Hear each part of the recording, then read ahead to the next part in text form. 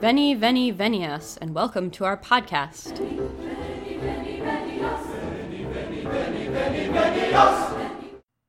Good evening, and welcome to Ask a Medievalist. I'm Em, the Ask portion of our program, and joining me tonight, as always, is Dr. Jessie Noose. Hello! So, this is going to go up just in time for, I think, the end of Milan's Fashion Week. I hope all things working as they should be. This sort of our lazy editor, I'll give them a kick just to make sure. But no. We're gonna start there are out. many things going on. Yes, it's a complicated time of year, but it always is. Holidays, New Year's, all these yeah. things. This project is always a labor of love. Yes. So, it feels like the beginning of a pitch for like starting a Patreon to get people to donate so we can hire an editor, but. That's not. I can't advertise any more things. Okay, so today we're going to talk about some more fashion don'ts in Italy this time, and then we're also going to talk about fashion do's, because I know everybody loves a list that tells you the correct things to wear in order to be super with it. Yep. I think, as the kids say, if you want to be hip, if you want to be cool. Yes. All right. Yes. No cap. Here we go. Yeah, so we have been talking about sumptuary laws. England has some really well laid out sumptuary laws. We went over those last time. Yeah, all for men, which is very interesting, actually. Yes. And of course, on some level, it's because they are the hierarchy, right? That's sort of how you keep society in line. But on the other hand, not exclusively, because yes, we'll see other places women definitely come in for a lot of stuff. So, it's much more kind of about where are you in the class hierarchy? What should you be wearing? And then, like, your wives and children should be wearing the same level of stuff. Yeah. And the sort of funny aspect, of course, just of English record keeping, that we have a lot of these records. I mean, that we have them all still, basically. Right. So it definitely makes for a very good picture.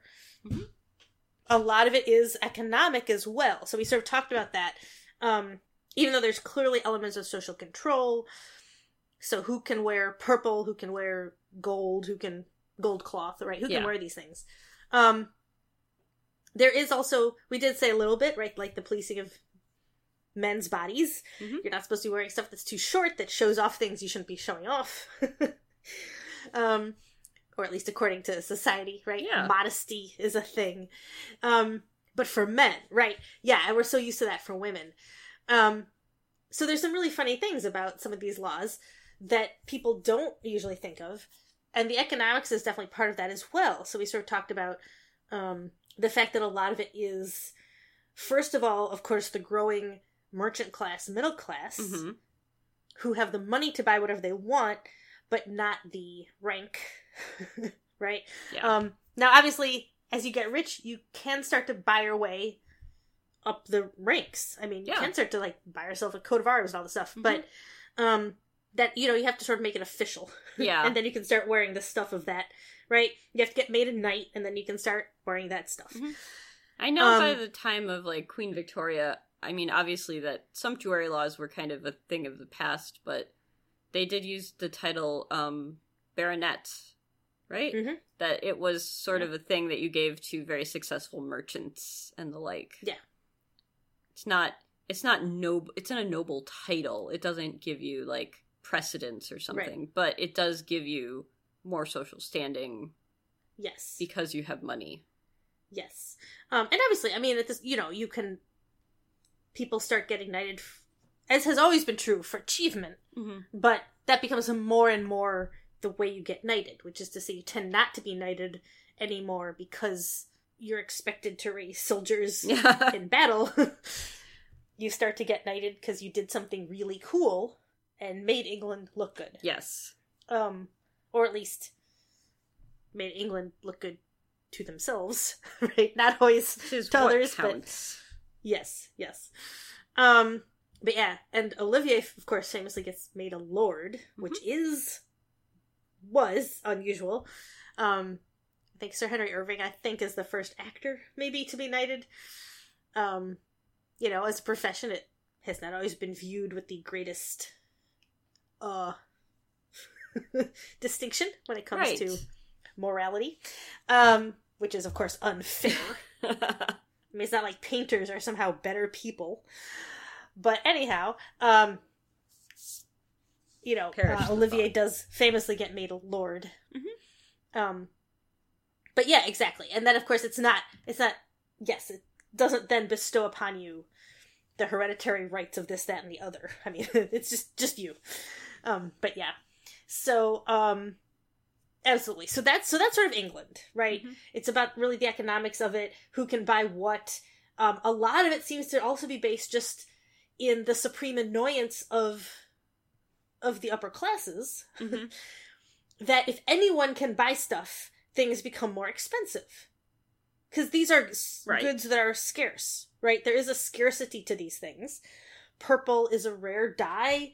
Gold cloth, of course, is rare. So, you can't necessarily just make more of it. Certainly not on the scale that there are suddenly people to buy it. Right. So therefore the price goes up. And that's really what that really seems to be kind of the origin of a lot of England sumptuary laws, is this annoyance at the price going up. Stop shopping. Yes.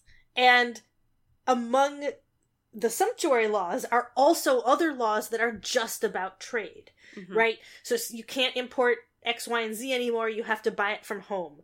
And we talked sort of about like the silk weavers and stuff, right? So protecting home trades and, right, the women, who do this, stuff like that. So, so it becomes a whole, sort of economic element here, in ways that maybe we don't always acknowledge or think about when we think about sumptuary laws. That being said, of course, the other types of sumptuary laws also exist. Right? So, I guess we might as well start with the one we mentioned this at the end, and we might as well start here because, and then we'll end with some fun stuff this episode. But we're going to start with specific groups. In this case, this is a little different. Sumptuary laws are usually seen as X, Y, and Z cannot wear these things. Right. But sometimes that goes along with, not only can you not wear these things, but also you must wear these things. Right. And of course, that tends to be true of religious groups. It can be we're going to talk about a few versions of this. So it can be in a more, I guess, positive sense, sort of, which is to say, all the orders, right? Monks, nuns, they definitely have rules on what you can and cannot wear. And this is very much part of the group identity and also the religious identity. Sure. Right, so we sort of talked about wearing white. We're actually going to come back to that. Some groups do eventually start wearing white, but some groups also are prohibited from it for all the reasons we kind of talked about. But then there is, of course, some of the negative stuff here. So, for example, probably most famously, Fourth Lateran Council in 1215. This is the sort of thing we have talked about before because, most famously, I guess, really, it's the council that institutes transubstantiation. Ah, yes. Yeah. That thing. So, yes, Fourth Lateran decides that transubstantiation is a thing. And that's going to be something that you believe in now. Which again feels like very recent, honestly, for the Catholic Church. Yes. Yeah. Well, and it's only a couple hundred years after marriage for priests. Yeah. Right? Which at this point, of course, has been around for about 1,000 years, but also wasn't around for about 1,000 years. And it's worth pointing out, of course, that this is why priests and other traditions can get married. So it's something we talk about, like, for example, when I take students to Greece. Yeah. Right? Greek Orthodox priests can get married, right? Yeah. So this is, the Orthodox Church allows priests to marry. They are supposed to get married before they're ordained. Oh. Which is to say, yeah. So, so you can't be, like, on Tinder if you're already a priest. Yes. And it's you know, and it's sort of, right, your wife agrees that you can, basically that you can become ordained as a priest. Okay. Yeah, so it becomes Seems a sort fair. of, right, it's a family thing. However, the higher orders, like if you're gonna work your way up the ranks, Yeah. Become like a bishop or something, then you're supposed to be celibate. Okay. But and theoretically unmarried. But I think you could technically be widowed. Yeah. There are some saints in the Catholic Church who were married and, like, had several children and before they devoted themselves to, Oh, for sure. to being saintly, I guess. And I think Absolutely. they were said to have lived celibately after that. Yes. Oh, that becomes very common for Mhm. holy men and women. Yeah, who are married to then become celibate. Marjorie Kemp does this. Yeah, absolutely. But yeah, there are a lot of famous women who become saints who, have a lot of kids. Some of them, then their kids also become saints, famously. But yeah, but that's sort of also the reminder, though, that, right, for Orthodoxy, and by that I mean capital O, right, so the Orthodox Church. Right. Ostensibly, sort of one of the reasons is that when you work your way that far up the hierarchy, you shouldn't be worried about your own family, right? In the West, the idea that no priest can get married, theoretically before that, which is why, of course, in the Orthodox tradition you still can get married, being a priest and being a monk were two different things. Yeah. The problem is it did kind of become a bit of a power struggle, right? And that is sort of why then that is why that happens. Yeah. Monks kind of win that struggle that priests also should not be allowed to get married, have families pass on goods, stuff like, that becomes an aspect of that. I do know that today, there is a thing where if you're a member of the clergy from a different Christian denomination and you're married and then you convert to Catholicism, you can become a priest and still be married. Because there's an excellent memoir by Patricia Lockwood called Priest Daddy. All one word.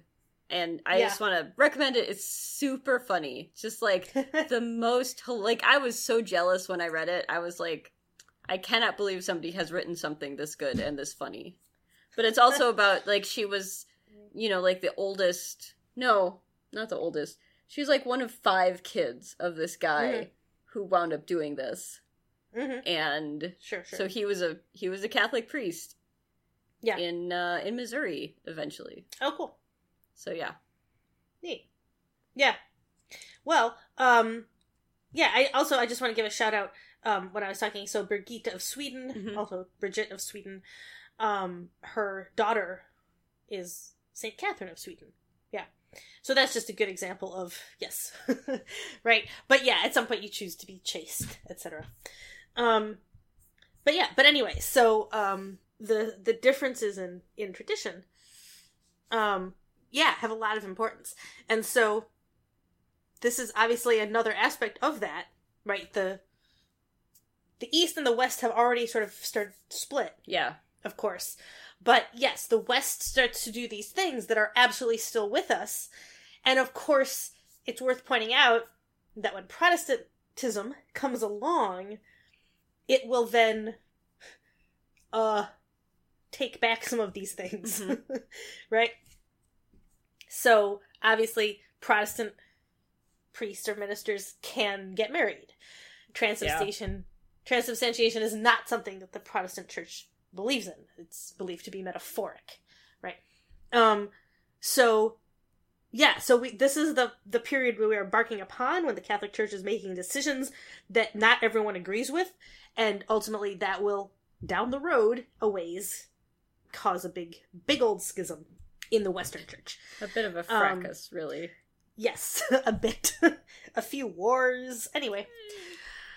But yeah, so 1215, Fourth Lateran, that's transubstantiation. But also, there are some parts of it devoted to sumptuary laws, basically. Dress codes. Okay. And other things that Jews are required to do. Oh. Yeah, so one of the things, so Jews are required to make tithes and offerings to churches. Yeah. Fight me, dude. Yeah. It's like paying your taxes, Sure, right? okay. Everyone else has to tax, and so Jews, just because they don't go to church, you still have to pay taxes. But obviously, yes, it's a problem. There is no separation between church and state. Right. Yeah. But anyways. And so, also it's like, if, in as much as, right, if Jews are moneylenders, then also are they, right, some of the interest they're making on Christian money should go to the church, right? They're holding Christian money that should be tied to the church. Anyway. Yeah. These are the things. So, okay, so there's our thing. But another aspect, right, Jews and Saracens of both sexes in every Christian province must be distinguished from the Christian by difference of dress. Okay. On Passion Sunday, that of course is Easter, and the last 3 days of Holy Week, they may not appear in public. Oh. Yeah. Now, these laws become really famous, but they are not upheld everywhere. Uh-huh. Right? They're enforced in some places and not in others. So that is a very important point to make, as with transubstantiation. I mean, it's a slow burn. Some people, of course, never really go for it, and that's how you get Protestants. Right. So there are places where this is enforced, and there are places where this is not enforced. The dress code is something, this is not the first time the dress code has shown up. Or the prohibition of Jews going out on certain Christian holidays. Mm-hmm. Easter, mostly. Easter. Or whole parts of Holy Week. So this is something these have been put out before, and they will get put out again. I think maybe as early as like 581. Mm-hmm. The sort of, Jews shouldn't go out on Easter or the end of Holy Week. And again, this is, these things will come back in the future.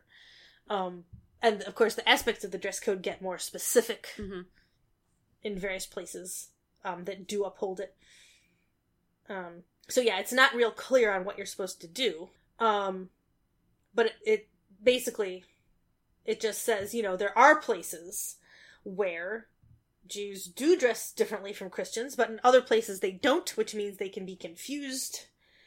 And at times, through error, Christians have relations with the women of Jews or Saracens, and Jews and Saracens with Christian women. Therefore, right, they have to look different. Wow. So that there is no error. Yeah. Boy, do I not see that reducing the number of relations somehow. Well, of course not. Please. These things never do. I mean, I mean, just sort of a few weeks ago, there's an opera that's being written, composed, about Loving V, Virginia. Oh, okay. Yeah. I mean, laws, of course, don't work. I mean... Right. They make a point, though, about how society views itself. Essentially. This also points out that, of course, in Numbers 15, 37 to 41, is all the stuff about, tassels on your clothing, etc. Right? So, basically, this is saying, Jews should wear the traditional dress they're supposed to wear, and then that would take care of it. This is a reminder, of course, that a lot of Jews are not doing that. Right? And I, at this moment, would like to bring up, which I do a lot, so I will bring it up again, which is, at the end of The Merchant of Venice, which, of course, yes, that's Shakespeare, so it's much later, but the point holds. Portia walks in. And of course it's in Italy, so, not in England. Portia walks in to the courtroom and says, which is the merchant here and which the Jew? And in some productions, that line is a laugh line. Like the other people on stage groan and roll their eyes like, oh my god, here's a lawyer who doesn't even know a Jew and she sees one. Well, he sees one. She's disguised as a male lawyer, of course. Anyway, which is complete BS. That is not what that line is. The point is, arguably, on some level, when Portia walks in, she does expect to be able to tell which is which. Mm-hmm. And she can't because they look the same. They're both merchants. Right. Basically. Right? That is the class they both are. Antonio is a merchant, actually, and of course Shylock is, a moneylender, but yeah, they're the same class. They look the same. Mm-hmm. They're dressed the same. So just the sort of reminder that, as with today, mm-hmm. right? Even, Orthodox Jews may not look any different from anyone else. Right. Right? I mean, people, see, like, Chabadniks, right. or whatever, Black Hatters, as right. Michael Chabon put it. Yes.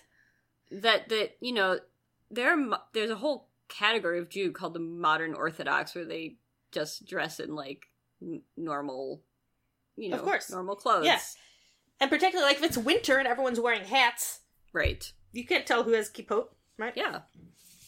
So, yeah. And of course, this is the Middle Ages. Everyone's, not everyone, but lots of people are wearing hats. They're all wearing head coverings. So they're probably not wearing kippot because everyone's wearing a head covering. Right. You're not wearing anything special. Right. You're just wearing a hat. Like everybody else is wearing a hat. So, yeah. So the reminder that people look the same. Yeah. So this is a kind of important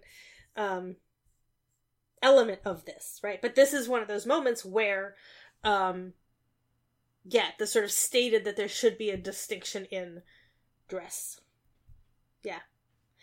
And obviously, eventually, like, a little bit later, in 1227, there'll be a synod that says that, Jews should wear an oval badge, on their garments. And it sort of gives how big it should be. Like 1 finger in width and half a palm in height. Not cool, dude. But the color isn't necessarily specific, right? Obviously, it in illustrations, of course, it's yellow, mm-hmm. which is one of the ways we do come to associate yellow. That becomes a color. Oh, okay. And that wasn't just eventually that is, eventually that is sometimes specified, but mm-hmm. It starts with just sort of a distinction in dress, and then some places do move to have kind of a badge that marks you, and then that sort of, but yeah, anyway, so this is the sort of reminder of how some of these things happened. Yeah, so that happens. But then there are other things. So that will go into, like, the one that has a little bit, not exclusively, but a little more to do, for example, with women. Mm-hmm. So we're talking about Italy, fashion, of course. We've just talked about the Merchant of Venice.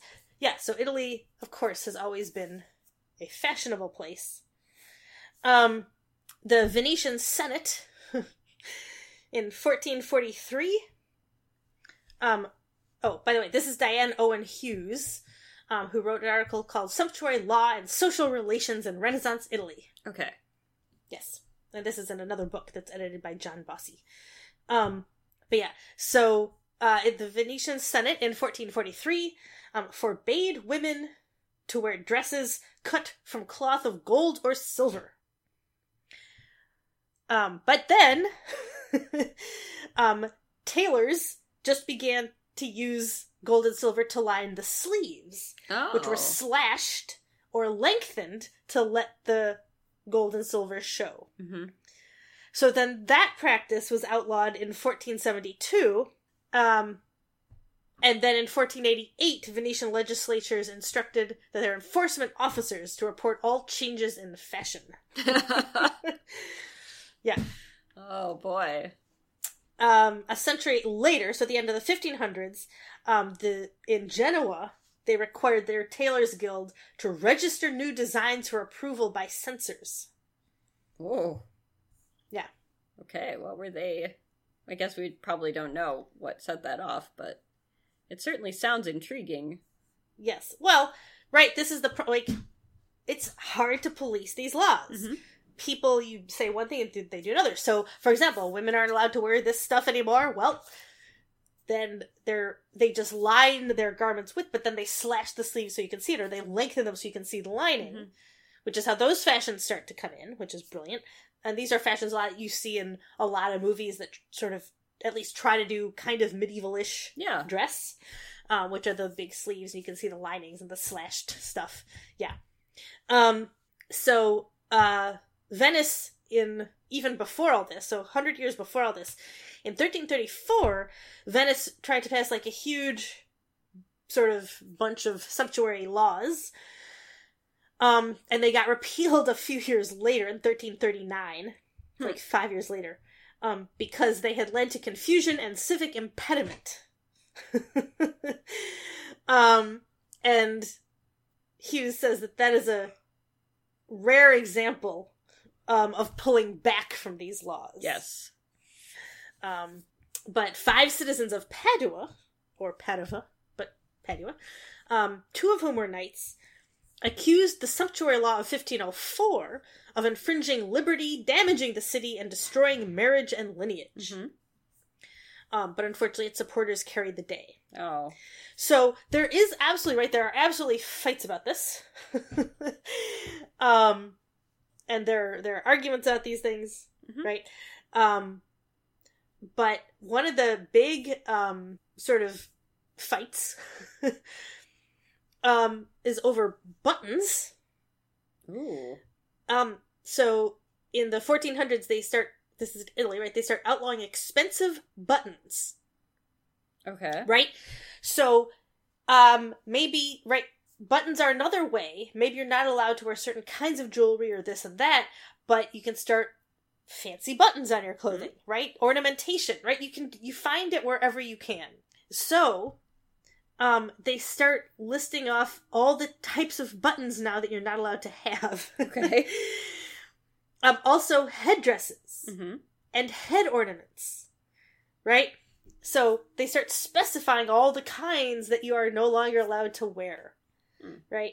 And that's another thing, just like slashing your sleeves and using gold and silver as lining, right? People, of course, people are always getting around these laws.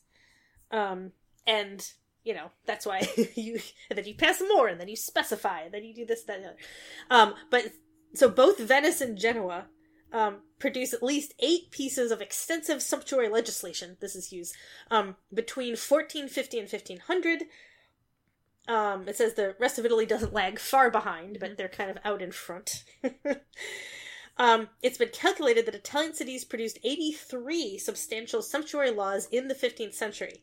Wow. More than double that number in each of the following 2 centuries. Right, so in the 1400s, and this is, of course, right, huge trade, growing wealth. I mean, think of what's going on in Venice. I mean, it's, you know, the sort of New York / Paris of its day. Yeah. I mean, it still kind of is, but absolutely, right? This is where it's all happening.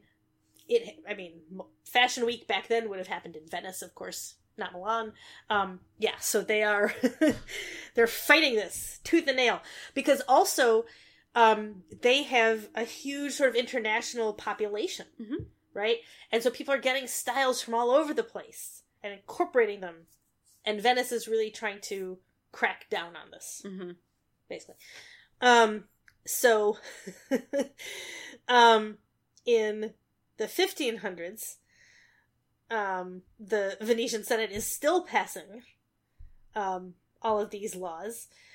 And basically, Hughes is like, you know, even as Venice is like fighting wars against Turkey and stuff, the Senate is debating dress materials, the size and design of sleeves, fringes and ornaments, belts and headdresses, shoes and slippers, home furnishings, and bed linens. Wow. Yeah. So, even bed linens, huh? Yeah. So this really is a kind of attack on, definitely on, not just, but definitely including female fashion. Mm-hmm. Yeah, and also what you're allowed to have. You know, if you think about linen thread counts on your sheets, that's a form of luxury. Yeah. Right? So, I just you know, didn't silk think sheets. Anybody would be checking. Well, I mean, but obviously you know, if you can afford silk sheets, you probably have servants. And so, so it's a real policing of the types of luxury people are allowed to have, despite kind of all the wealth and everything else that is flowing through Venice. Yeah. So one of the first, maybe the first Italian sumptuary law is actually from Genoa. It's 1157. Mm-hmm. Wow. Which is pretty early. Yeah. Yeah. So it bans the use of rich furs, but when the sumptuary laws are reissued a few years later, so that was 1157, they're reissued like 4 years later in 1161, they leave off the fur part. Oh, interesting. Yeah. Which says something, clearly, about, presumably, how people felt about their fur. Yeah. Yeah, so Hughes says that these laws are some of the first restrictions on dress since the Carolingian Empire. Right? Which, again, is probably a way of sort of saying, you know, the Middle Ages is building up that level of wealth again. Yeah. So it's been a while, but once you get there, then suddenly people start to get worried about hierarchy and people who are essentially merchants being able to buy whatever they want. Yeah. So Siena, in 1249, issues a law regulating trains on dresses. Ooh. Yes. So, yeah, a lot of these are very clearly female fashion, which is how we think of them. Yeah, so the trains on dresses, of course, we all still know what that means. I mean, we all have seen, like, recent-ish in the past decades or whatever, royal weddings, stuff like that. Yeah, you know, you can't go around with something that has to be carried by, like, 5 women or whatever. That's just me saying that, but obviously, right, that's sort of the point. Bologna has a similar decree in 1260, and then more extensive laws in 1288. Florence's first sumptuary law is in 1281, although it's now lost, so we don't know exactly what it said. Okay. But in 1195, the church forbids churchmen slashing the hems of their robes. Ooh. Yeah. And Louis VIII in 1229 starts passing laws to control what his nobles are wearing. So, yeah, so this is the sort of growth of all these things. Philip the Fair in 1294 regulates dress and furnishings. Yeah. So this is sort of the growth of a lot of these laws. Obviously, by the time England starts passing them, England is kind of very specific about everything that's happening. But yeah, so this is sort of the sensibility. Women, again, this is sort of from Hughes, a lot of this, but that women definitely do kind of feel that some of these are aimed at them. And so women sort of, you know, find allies. So in Siena, in December 1291, women get a few days relaxation of sumptuary laws that forbid them from wearing crowns and garlands of gold and pearls. So they, you know, presumably get a few days to celebrate and wear stuff that they want to. That's Count Robert of Arras. Does that. We've talked about him before, I think, at Arras. So, yeah, right. It kind of depends clearly on, in some ways, who's in charge and how much they care. Right? Are they more interested in letting people kind of have fun and do what they want? Or are they more interested in controlling kind of the social hierarchy? In some ways, because we're also looking at women, there's a little bit less, you know, presumably the sense of social control is a little bit different. So there's a little bit less of a sense of controlling what men are doing sometimes. I mean, it's also men, because you're sort of controlling what they can spend on their wives, what their wives are allowed to wear. But essentially, if you find a duke who's like, let the women wear what they want, I want to see them wearing fancy stuff, you know, you're more likely to get some changes than if it's really about sort of controlling the social hierarchy of men, in which case, right. Less likely to have any of those relaxed. Yeah. But there's some others. Some of them are hierarchy. So there's a sense of Sienna's, law about trains on women's dresses. There might also be a little bit of a sense of them actually trying to rein in the aristocracy. Mm-hmm. Although in 1277, they forbid servants from wearing certain things. Right, so there still is definitely this hierarchy. Yeah. But anyway, there's also laws about, interestingly, there are laws sometimes that govern weddings and funerals. We talked a little bit about, we haven't talked about funerals, but a little bit about weddings. Mm-hmm. People didn't wear white, stuff like that. There were some laws about what you were allowed to wear. You aren't allowed exceptions, really, for these things, right? Mm-hmm. So you don't suddenly get a long train or something for your wedding. Also, there were laws about what you could wear to be buried in. What? Really? Yeah. Bologna had a law in 1289 that knights and doctors of law might go to their graves in scarlet. So apparently, at some, you were allowed to be kind of dressed in your fancy best to get buried in it. It reminds me of, like, when you go to a graduation ceremony and all the different departments have, like, their hereditary colors of stole or whatever. Yep. Yeah. Yeah. Now I want to find, like, the last graduation program I have and see how it lines up, like, if it's scarlet for the medical school or what it was. I used to know all this. I think medicine's dark green. Oh, really? I have to think about that. And what's law? I don't know. The PhD's dark blue. Yeah, I used to kind of know all the colors. Yeah. But, and then, of course, there's the school colors. Yeah. Which is fun. So you look at everyone's robes, you try to figure out whether what Stanford is a great red, for example. Yeah. Let's see, the MFA is white, I think. This is my vague memories from having sat through a lot of those ceremonies. But anyway, so there are some regulations about what you can and cannot be wearing. Now, obviously, if you weren't the right class, you wouldn't be allowed to be buried in something like that. You weren't supposed to be wearing it anyway, but you also can't be buried in it, right? Right. You can't have you misrepresenting who you were after death. Right. And if you think about this, obviously we take burial goods really seriously. So there's some point to this. Yeah. It's, speaking of, like, scarlet, in 13th century Spain, no one other than the king was legally permitted to wear a scarlet rain cape. That's a rain, like RAIN? Yes. Like a raincoat. Yes, cape. a scarlet rain coat. Yeah. But it's a cape. But yes. Cool. So you could tell it was him, presumably. Yeah, and Florence, 1356. This is before we get the different buttons that are, around the time we get the buttons that are illegal. It's illegal to have buttons at all without corresponding button holes. Ooh. Yes. Okay.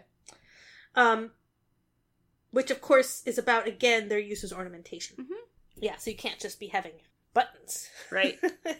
Like in Our Flag Means Death, you have the flag with a skull vomiting buttons onto a skeleton, so... Yes. That's fancy. Yes, it's very fancy. Yeah. And they're pirates, so they have no regard for law. Exactly. That's why it's allowed. Or not allowed, rather. But... Yes. Exactly. Yeah. So, also, worth pointing out, so this is all the kind of stuff we're used to.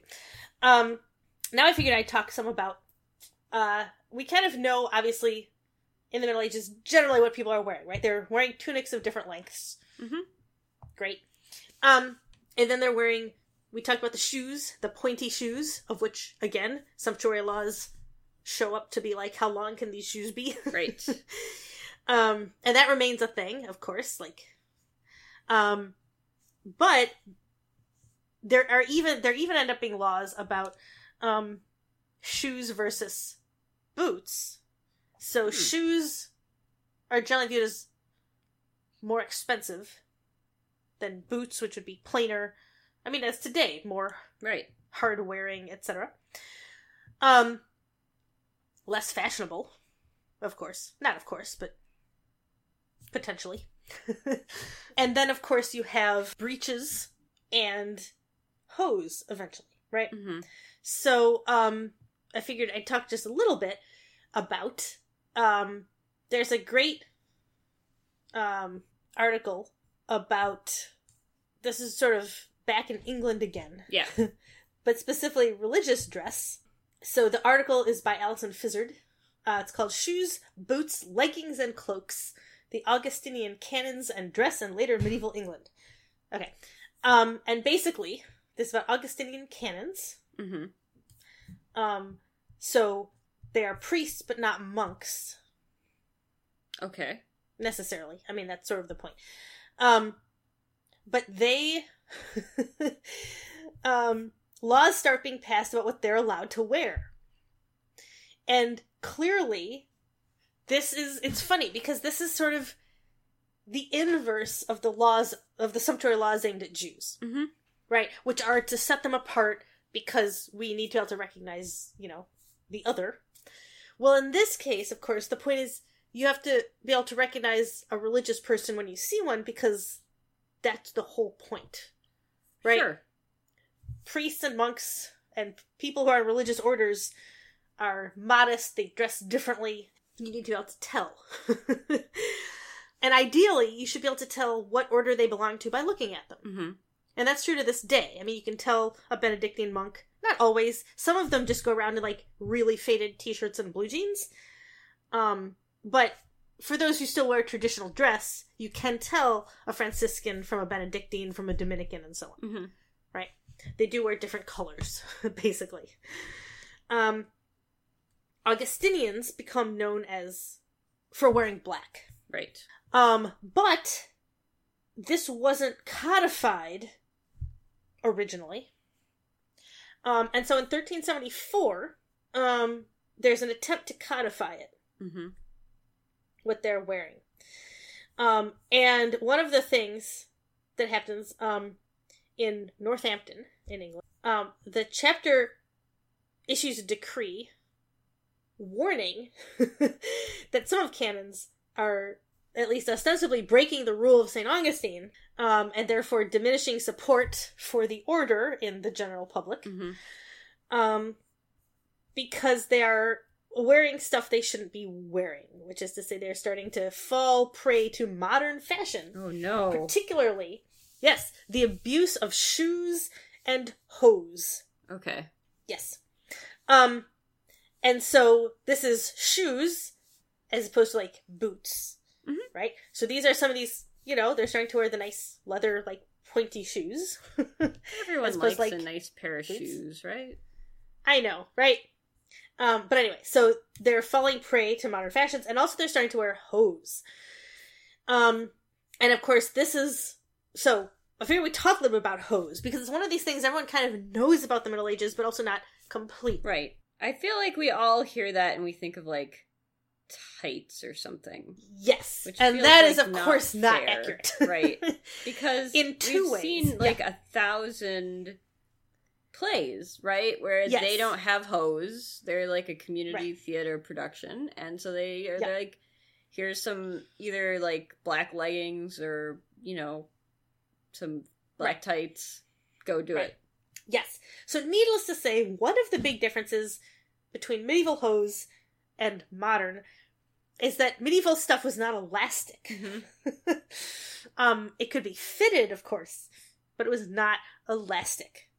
That is an important distinction. Right. Nylon. Yeah. So that's one important distinction. The other is that originally hose were not joined. So, it's more it's two separate legs. Okay. Right? And you roll them all the way up, and then you lace them into your clothes. So they sort of, and you're wearing kind of underwear, linen underpants or whatever, right? And you lace your hose, like, into your doublet, and that's how they're held up. Okay. And then, but it's like one leg, and then you're wearing underwear, and you wear your tunic over it, and stuff like that. And then eventually, you do start to get joined hose. And it's possible, and this is the fun part, it's possible that the codpiece essentially started as the piece of cloth that covered that area between the hose. Ah. Sure. Right? So you started to create joined hose that would also have, like, a butt, right? Yeah. Like, I mean, more like tights, but still not elastic. That sort of, the area, right, you know, going between split hose and then creating joined hose, that area sort of, that's kind of how the codpiece is born. Is originally, like, what you need to cover that area, and then eventually it kind of becomes its own thing. Right. Right? And so, joined hose show up in the 14th century, probably. And that becomes sort of what we think of generally when we think of hose, right? Where it's all one piece, and you pull it up. You still lace it into your, like, doublet to hold it up. Right. But yeah, that becomes sort of what we think of. But before that, yeah, it's separate legs, which we also kind of know, because obviously that's where, like, garters come from. Oh, sure, yeah. Right?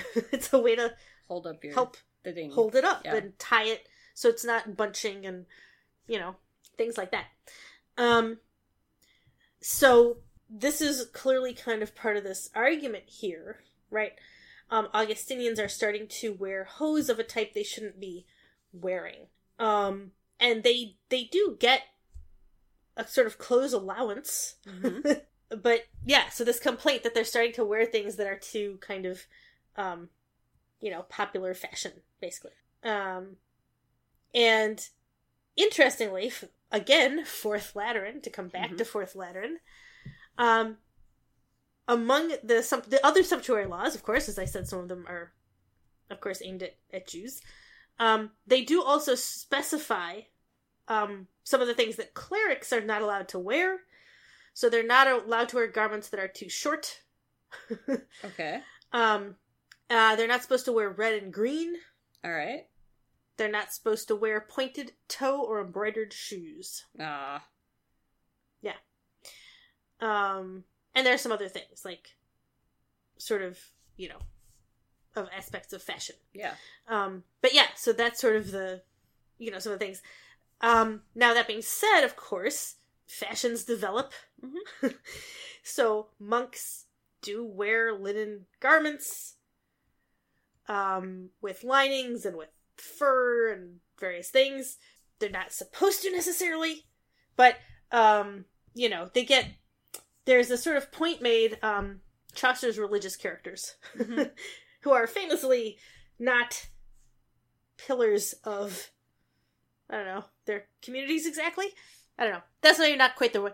They're not role models for people seeking a religious life. Right. That's probably the way to put it. That when, for example, the monk's clothing is described, that in a technical sense, most of what he's wearing is not outlawed. Okay. For his, you know, for him. You know, by outlawed, like, most of it is stuff he is technically allowed to wear. That being said, that doesn't mean he should be. Right. Right? And the same kind of goes for the priors, right? And of course, that's really Chaucer's point.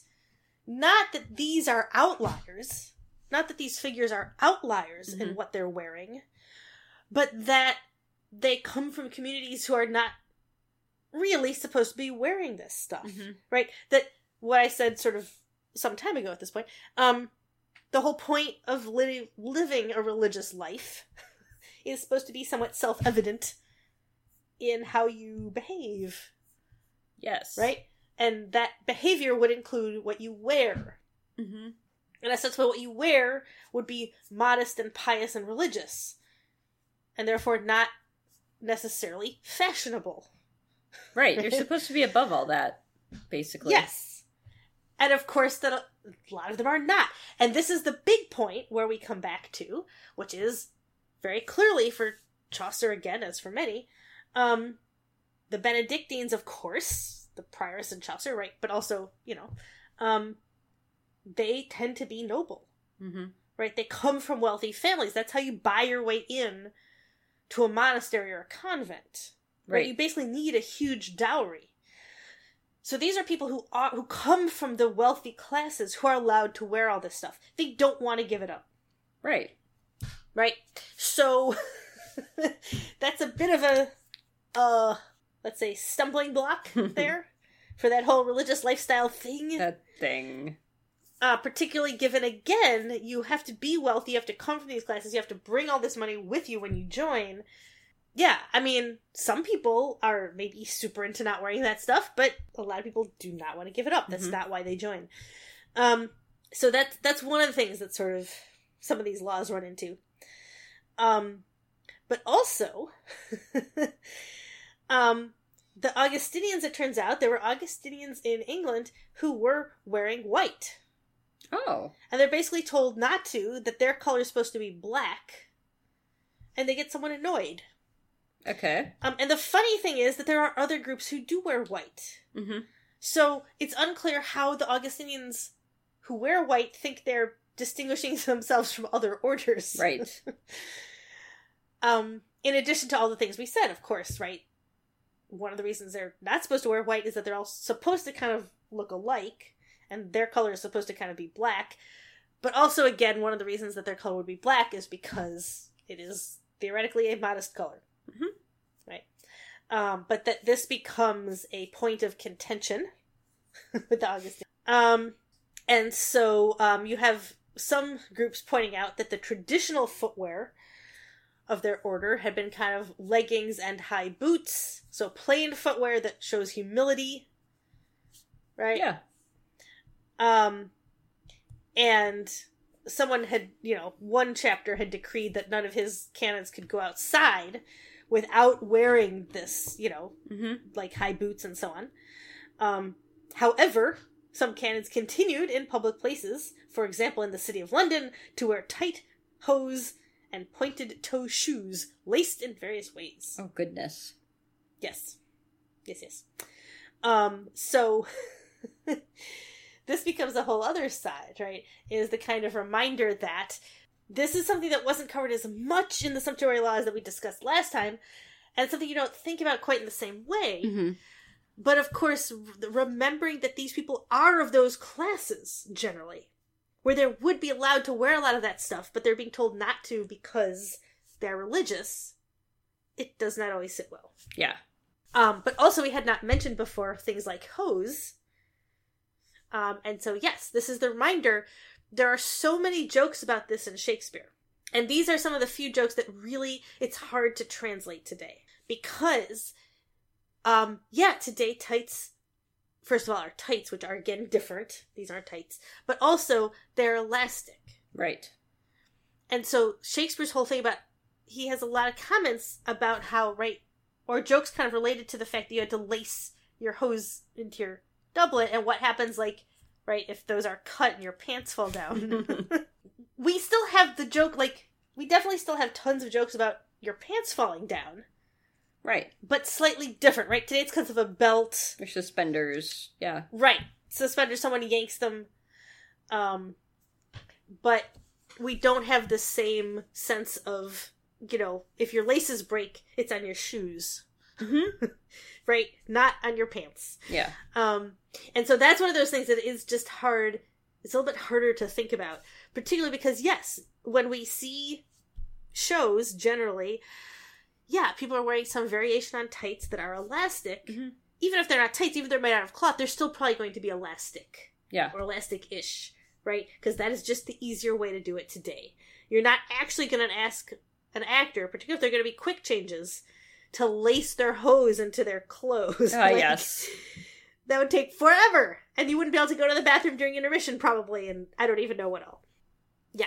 So that's a whole other thing. But also, yeah, that they used to be 2 separate legs, and then the piece in the middle for men, that this is probably where the cod piece eventually comes from, is that piece of cloth. Also, of course, we mentioned, like, some of the colors that, clerks aren't supposed to be wearing. This is the reminder again, there's some colors we talked about last time that people don't get to wear. Purple, maybe scarlet, gold, and silver. But people will do things like make a lining of that. And then, yes, slash your sleeves, have longer sleeves. So that's where some of these fashions come from, right? When you're like, why do they have those giant, huge sleeves? It's because you're showing off the lining. Because maybe you're not really supposed to be wearing that. But you're not wearing it, it's just the lining. But now you have created a sleeve in such a way that everyone can see it. Right? As with some things that might seem ridiculous, there is absolutely a point. Yeah.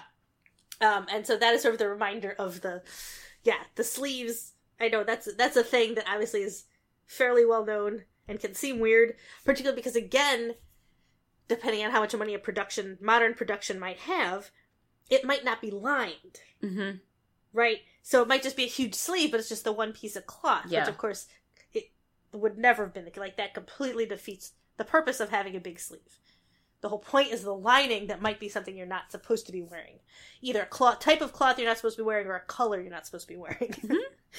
And you kind of sneak it in there. Yes. Yeah. And so tailors, of course, are then, as we talked about, potentially banned from making this stuff. So they have to find other ways to do it. Whew. Anyway, so that's kind of, these are the major things, right? The final thing probably to comment on is that basically, right, shoes, hose, leggings, tunics come in a wide variety of lengths. This is, of course, the point. You're supposed to wear a modest length, but sometimes people wear short ones. And depending on how wealthy you are, of course, again, you might be able to have it embroidered, dyed any number of fancy colors. That, of course, is the goal. Yeah. That is the point. And one of the other things that changes armor is at a completely different subject. So that's why we're not covering armor in a fashion episode, because that's its own thing. Okay. Medieval armor is its own thing.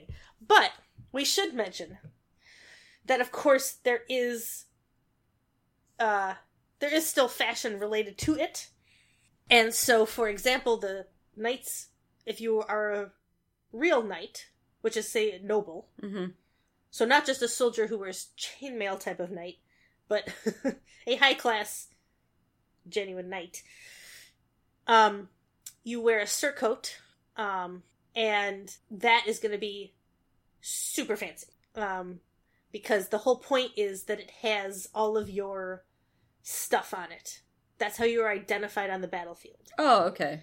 And you wear it over your chainmail, basically.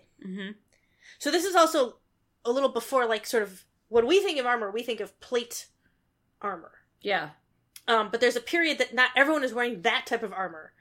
You're wearing more kind of chainmail and stuff. And you would wear your surcoat over it. And it would be embroidered with, like, it's dyed and embroidered with your coat of arms. Right. So you're sort of instantaneously recognizable on the battlefield because of your jupon or your surcoat or whatever it is you're wearing. That seems fair. Yeah. And so that's, so fashion doesn't disappear on the battlefield. Now, obviously, there's, like, there is dress armor and things, but in the Middle Ages, like, princes and knights are fighting. Right. Like, there's no such thing as just ceremonial. You might be buried with a sword that's kind of only ceremonial, but really, you're fighting in your stuff. And so, yeah, your surcoat is going to see some use. But that's the point, that it identifies you, because obviously if you're just a knight in sort of chainmail, even if you're wearing something under that, it doesn't, it's hard to, but as we get sort of plate armor and stuff, then of course, right, your shield. You might have a standard bearer. Your horse might even be decorated with your stuff. But yeah. But this is a very famous thing, like in most medieval illustrations of knights. You can see them, they're kind of wearing their chainmail, and over it they're wearing their surcoat. Yeah. And it has their colors. Yep. Yeah, so those are also super fashionable, to be fair. But also utility.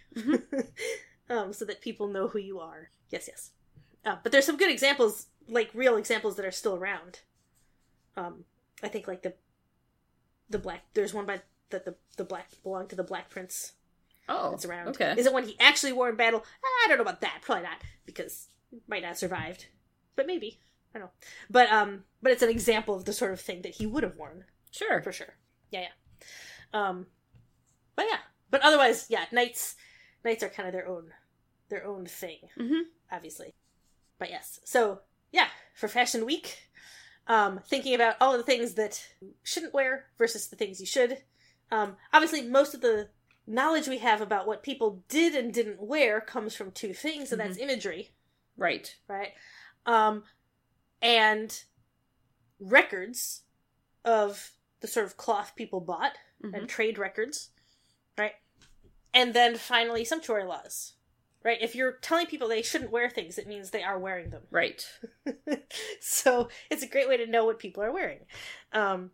Pointed toe shoes, especially that are sort of embroidered. Dyed hose, colors that they shouldn't be dyed for whatever, rank you are. Maybe you're not even supposed to be wearing hose. Yes. Yeah. And then, of course, ornamentation. So, yeah, embroidery, buttons. Buttons don't get enough love these days. But yes, the idea that you have to have buttonholes. I feel like that's something that's lasted a little bit longer even into modern fashion. Is like the extent to which it's sort of more fashionable if all your buttons work. Right. Like if you're buying a suit coat or something. Yeah. That all of them actually do work, even if you only button X number of them. Yeah. But that you don't have just buttons for ornamentation. Yeah. Which is a weird kind of reminder of just how old that idea is. And how long we've had feelings about it. Whether or not buttons should be just ornamentation. Yes. Like 700, 800 years, apparently, we've cared about buttons. Which is great. Yeah. Also, of course, pointed shoes. That's still... I mean, these days, mostly just for women. But back in the day, obviously, also for men. Yeah, how long is the train on your dress? There were laws about this for also, like, 600 or 700 years. Yeah, so a lot of these things, I know we tend to view medieval fashion as very weird. Yeah, I mean, like, but I'm sure part of it is that we think of the High Middle Ages, right, basically, but also we have some idea that people wore other things before, so instead of, like, a coherent, right, things passing from time to time, you get it all sort of lumped into, say, like, 1350. And it's like, we're not better about other fashions, right? If you look at the Victorian era, like the way the gowns go from, like, big skirt to small skirt with big sleeves, hoops and like bustles and all that stuff. Bustle, no bustle, a little bustle, like, and then, people largely ignore the fact that happened over 70 years or something. Yes. Yes. Yeah. But I do think every time a woman has worn a really large sweater or shirt and sort of bloused it over belt, and then worn tights or leggings, that's basically a medieval fashion. Yeah. Probably added some pointy leather shoes. Yeah. Right?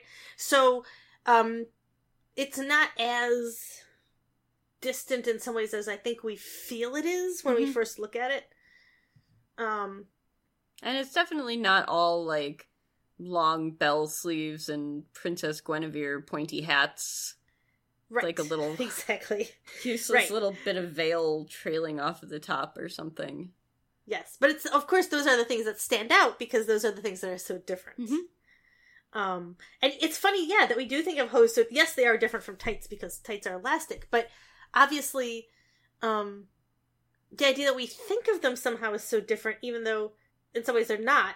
Granted, like, we have made it now gendered so that women do wear tights and men do not. Right. In theory. And of course, that is not true in the Middle Ages. But if you think of it more as leggings, if men wear tight jeans, is it really that different? So, yes. Arguably. Anyway. These are my feelings, right? Yeah. So it's not, so there isn't quite the same distance that sometimes we think there is. Although it can seem that way. Yes. All right. So there we are. Medieval fashion. Okay. Pluses and minuses. Obviously, a lot of this is still with us. So, yep. Sumptuary laws. Dress codes. Yep.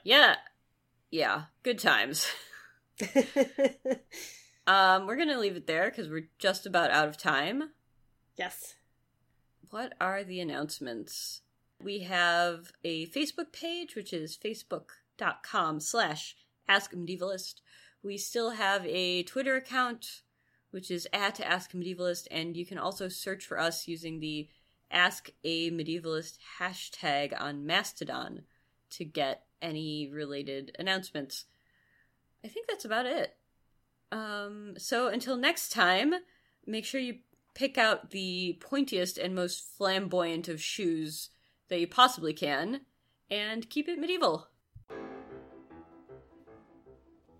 Ask a Medievalist is a production of This Can't Be That Hard Studios and is not endorsed, acknowledged, or condoned by Virginia Commonwealth University or any of its constituent departments. Our theme music is Veni Veni Venias from Carmina Burana by Carl Orff, performed by the MIT Concert Choir and licensed under a Creative Commons Attributional Non-Commercial License version 3.0. If you enjoyed our podcast, please rate us and leave a review on Apple Podcasts or wherever you get your podcasts. Also, why not tell a friend?